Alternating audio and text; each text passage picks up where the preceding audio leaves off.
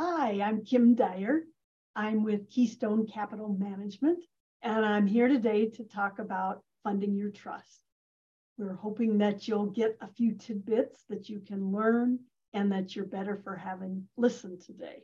So I'm Kim Dyer, and my background, I am an enrolled agent with the IRS. I have my MBA. I have a lot of accounting background, and I've been a financial advisor since 2004. So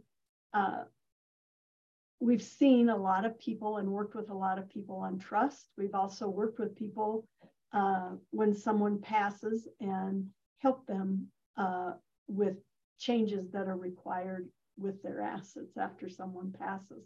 So we have a lot of thoughts about, or have seen a lot of good and bad over the years, and we want to pass some of that on to you.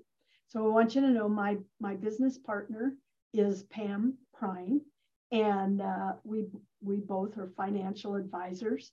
We are not attorneys, and that's what this disclosure lets you know, that we're not attorneys, and what we're not giving you legal advice. We're just sharing some ideas with you, and that if there's something you like here, then you need to take it back to your advisors and review it with them. But our agenda today, we're going to talk about what does it mean to fund a trust, and what goes into the trust, and does the trust really need to be funded? What happens if you don't fund it? We thought it would be interesting just to share a little tidbit about when is it taxable, or how is it taxed, who funds the trust, and how is the trust then funded. So we're going to kind of cover a lot of these issues today, and we feel very passionate about helping people with this.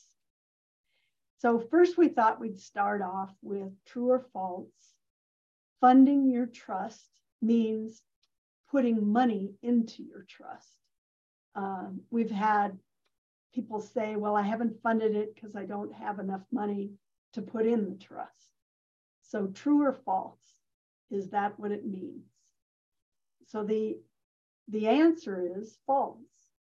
So funding a trust is transferring the assets that you already have and putting the ownership in the trust. So you're transferring ownership of things that you own, a house, a vehicle, checking accounts, and you're transferring and putting the name on those assets to be owned by the trust. So that's important. It's not necessarily moving a big chunk of money into the trust. It's really taking the assets that you already have and transferring the name.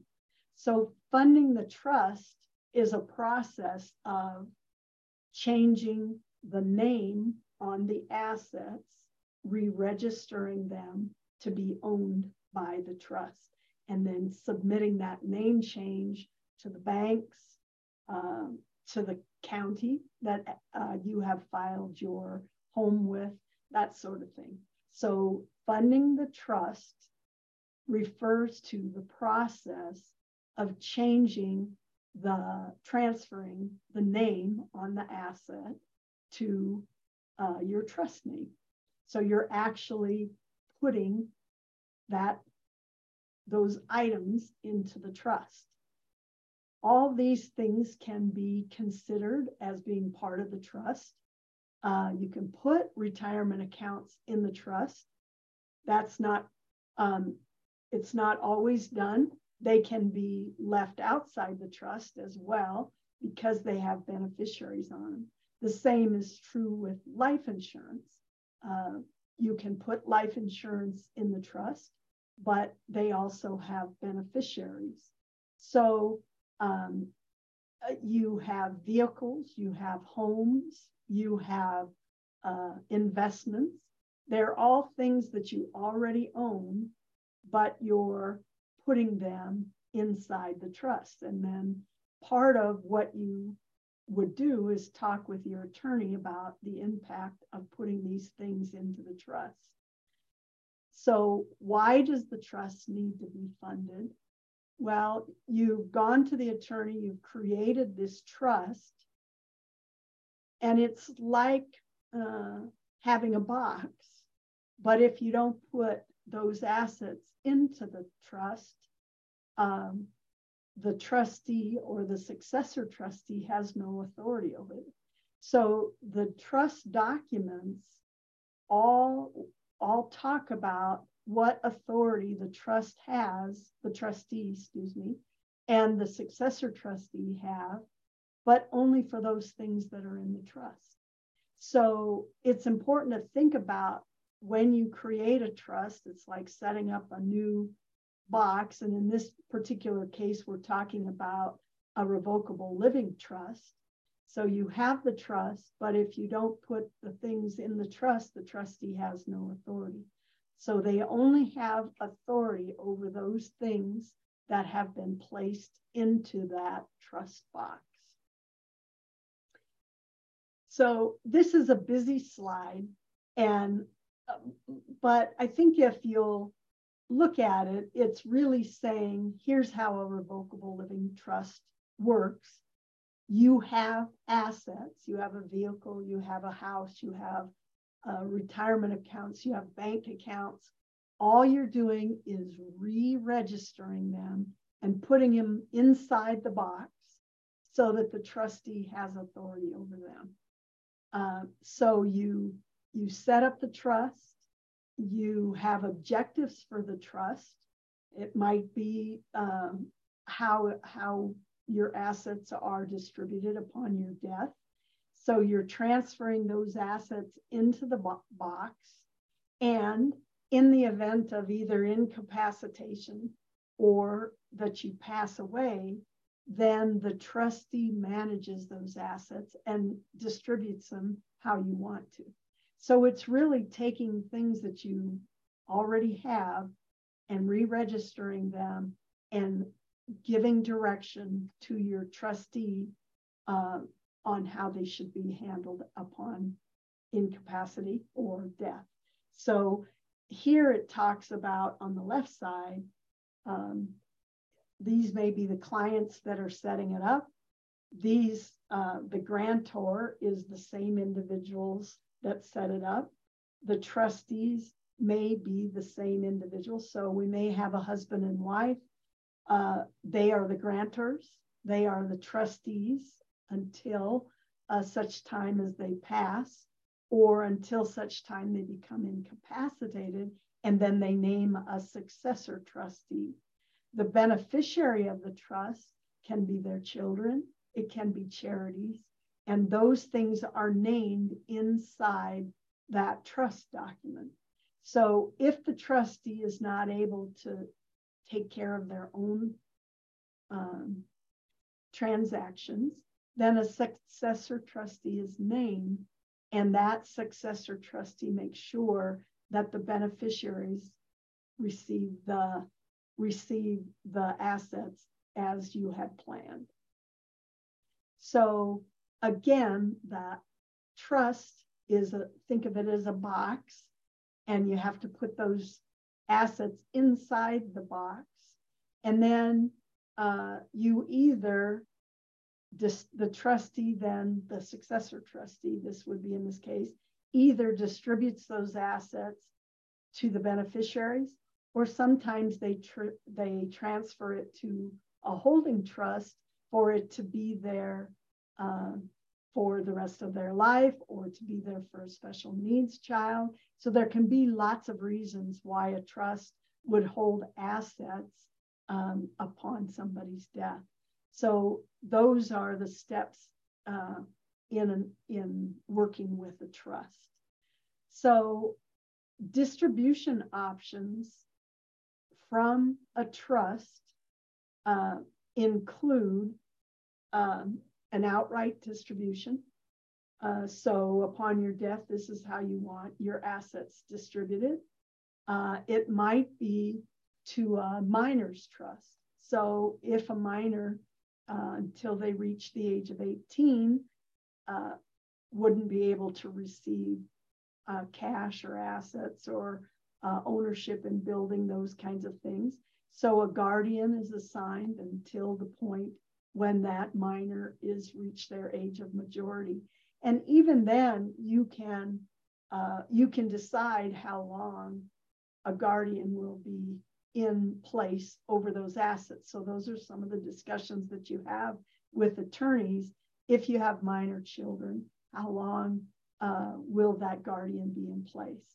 And then sometimes we have beneficiaries that we worry about them having access to a lot of money. So we want to dish out the funds over time. So that's called a spendthrift trust.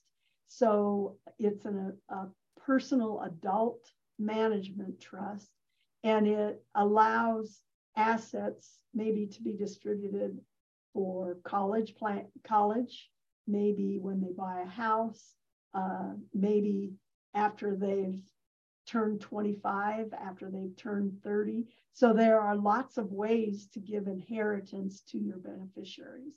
And then there is also a special needs trust where the individual, because they are on certain state programs, that if they received all those funds, it would interrupt their benefits. And so there are sometimes supplemental needs or a special needs trust that can be placed. But those are all distribution options of a revocable living trust.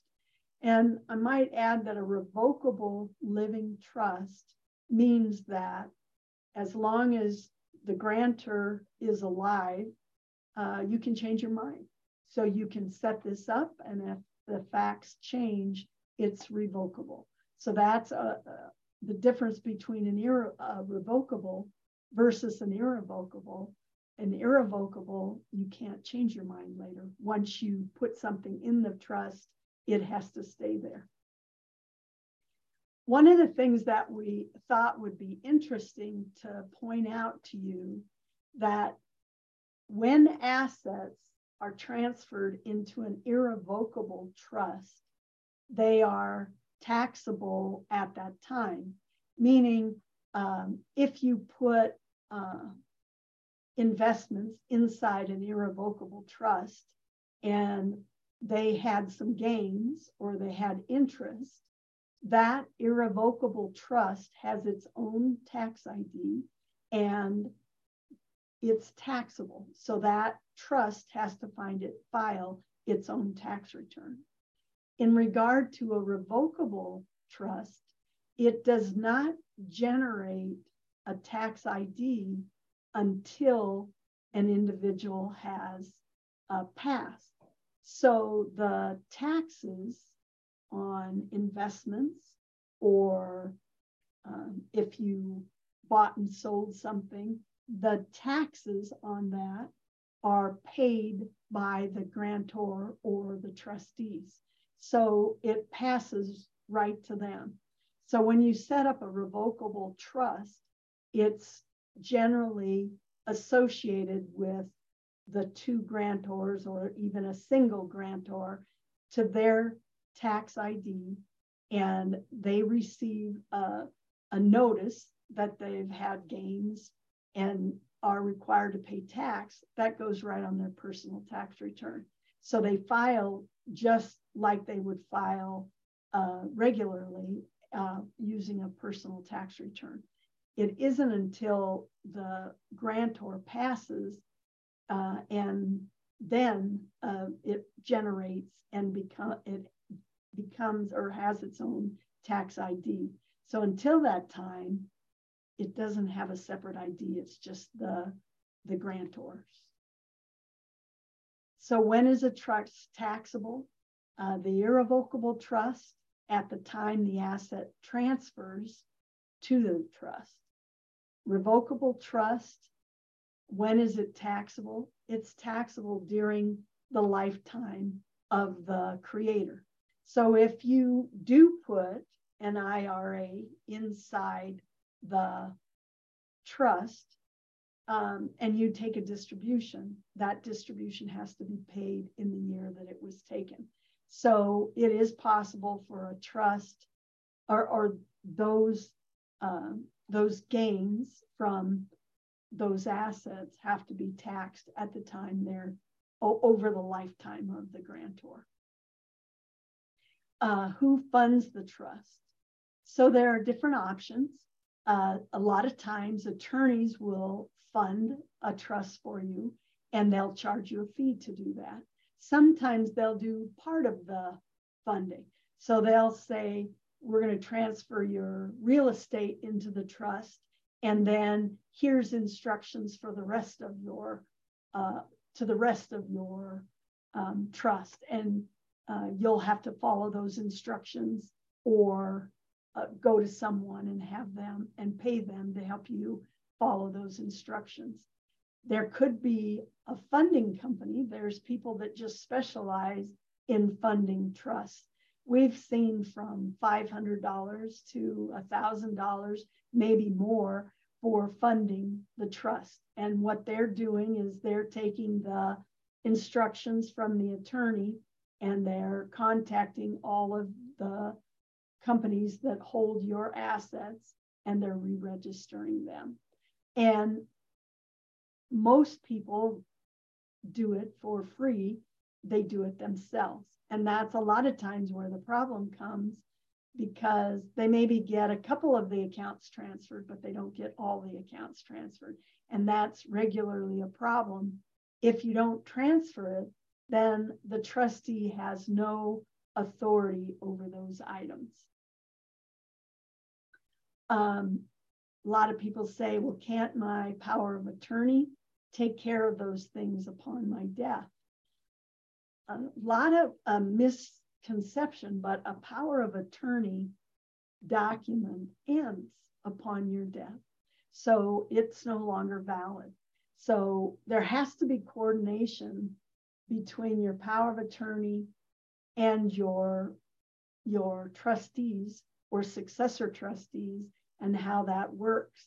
If you don't put items inside the trust, then you still have to go through probate for those items that are no longer or that were not placed in the trust. So a power of attorney, again, stops upon your death. The person with a power of attorney only has authority as long as you're alive. So you're giving that person that ability to sign for you, to do transactions for you, but it stops upon your death. How is the trust funded? So if it's real estate or your home, then it's filing with that jurisdiction or the county and changing the ownership and filing a document with the county. That's what's required to get an updated trust, an updated certificate or ownership of that property. So if they, in order to transfer the ownership of real estate to whoever is the beneficiary is going to be, you have to have either it put in the trust or the county will require estate documents that show that the person making the change has the authority to do it. And so you don't want to have to go through those kind of issues upon someone's death. It's much better to make sure that that's been transferred into the trust. And then if it has been put in the trust, ownership can be changed. No, it doesn't have to go through any probate. So when you change the name at the county clerk's office, there is what's called a quick claim deed. And it looks a lot like this. It's just saying, here's ownership of the property. And if you're going to change it to the trust, those, like it might be a husband and wife that own it, might be an individual that owns it. And if they're going to transfer it to ownership in the trust, they file a document saying that they're transferring ownership to that trust.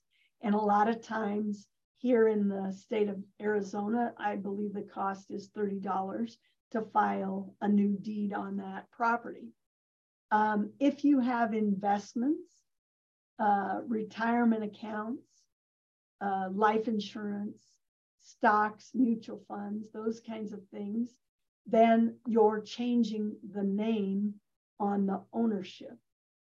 On IRA accounts and Roth IRA accounts and 401k accounts, it depends on how your trust has been set up.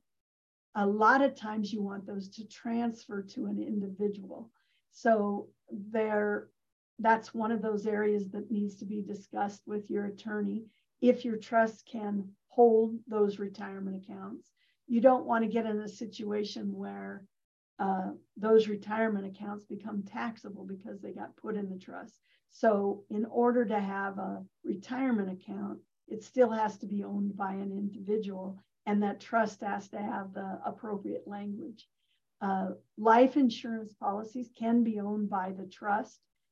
A lot of times it isn't necessary. Maybe you just want to have the beneficiary be the trust. So there's, again, issues with those kind of documents that have a contract. They'll be issued, or the companies that custodian those accounts will distribute them to your beneficiaries. Stocks and mutual funds, again, you'd want to set up an account where those accounts will be held. And there is a lot of times a letter of instruction where you just send to the custodian of those accounts and you instruct them on who the new name should be on the account. If you're transferring from, if the creators of the trust are transferring into a revocable trust, it's a transaction that takes place quite often, and there isn't any tax to transfer it into the trust. A lot of people will move their cars, their mobile homes, their tiny homes. Those are all things that you would want to be moved into the trust. It is possible to do a beneficiary deed for any of these items, and if you pass, those items go directly to your beneficiary. But you want to make sure that there can be other issues that come up with those transfers, or there can be life changes. So you just want to be, those are things that you need to talk to your attorney about, but those are things quite often put in the trust. If you are putting them in the trust, it is notifying the DMV that you no longer want the individual to own them, that you're changing the name on the trust, and then you send a copy of that trust, certificate of trust, which is just a document that explains who created the trust, who can make changes to the trust, and the purpose of it. So personal property, a lot of times those things just have a list or an assignment, and in your trust documents, your attorneys will write that all the things on this list are to be put into the trust and distributed based on my wishes upon my death. And a lot of times they're things that are very special, and you want to make sure they go to a person, a specific person. So it's important to have those things spelled out on a list, or that's part of the funding of the trust, is identifying all those items and who they go to.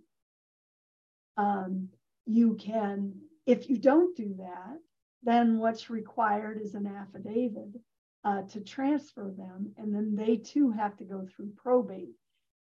As long as the assets that are held outside of the trust are not more than, I believe it's $75,000 in the state of Arizona, then you aren't required to go through probate.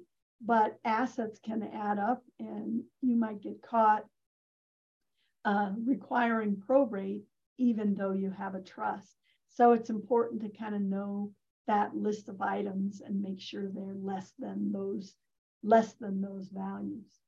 But are you wondering, is there an easier way than having to contact all the owners of those accounts and changing the name? We have talked to a company, their name is eState, and they have a process for assigning that involves a date stamp and you listing the current registrations, and that they use the state of Nevada, and the state of Nevada, and then this eState process, it allows you to quickly fund your trust. So that's an interesting concept. I think people from eState will still tell you the best practice is to change the registration on the accounts. It makes it easier for your family who have to follow up and try to get those assets or access to those. It can, we had an individual who had a trust, but did not put their checking accounts in the trust. So they still had to go to the court, have someone named as the executor of the estate so that they could set up a checking account or have access to those. So it's things to really think about and make sure that you have in order for your family if in the event something happens. So as we said, eState uses this digital asset ledger. They date stamp with an electronic signature when you have an asset, because that's the other thing, that you set up a trust. If you buy something new and you don't put that asset in the trust, then it's outside of the trust and will require probate. And we see that all the time. We had a client that was trying to get a higher interest rate. So they set up a new account and it was not in the trust. And they were trying to get the higher interest rate. Well, they didn't put the name of the trust on that account. The account was over $75,000. So it would have required probate for just that one item. So it's important as our life changes, as we move assets around, to keep the trust updated. And this eState has kind of a plan for how to make it easier for us. If you're intrigued and want to know more, there is, we have a complimentary education on it. And this individual is Sierra, and she's an attorney with eState, and she'll talk about their process. You can view a lot of this information on KeystoneStrategiesAZ.com if you want to know more. And I hope you gain some tidbits today, and we'd love to give you a second opinion or to give you to review your assets or look at if you've got your trust funded or just give you a second opinion on it. Anyway, no obligation. Our email is team@KeystoneGroupAZ.com. And our phone number is 623-299-9710. Hope this met piqued your interest, and that you will take action, because the best thing you can do is do that for your family.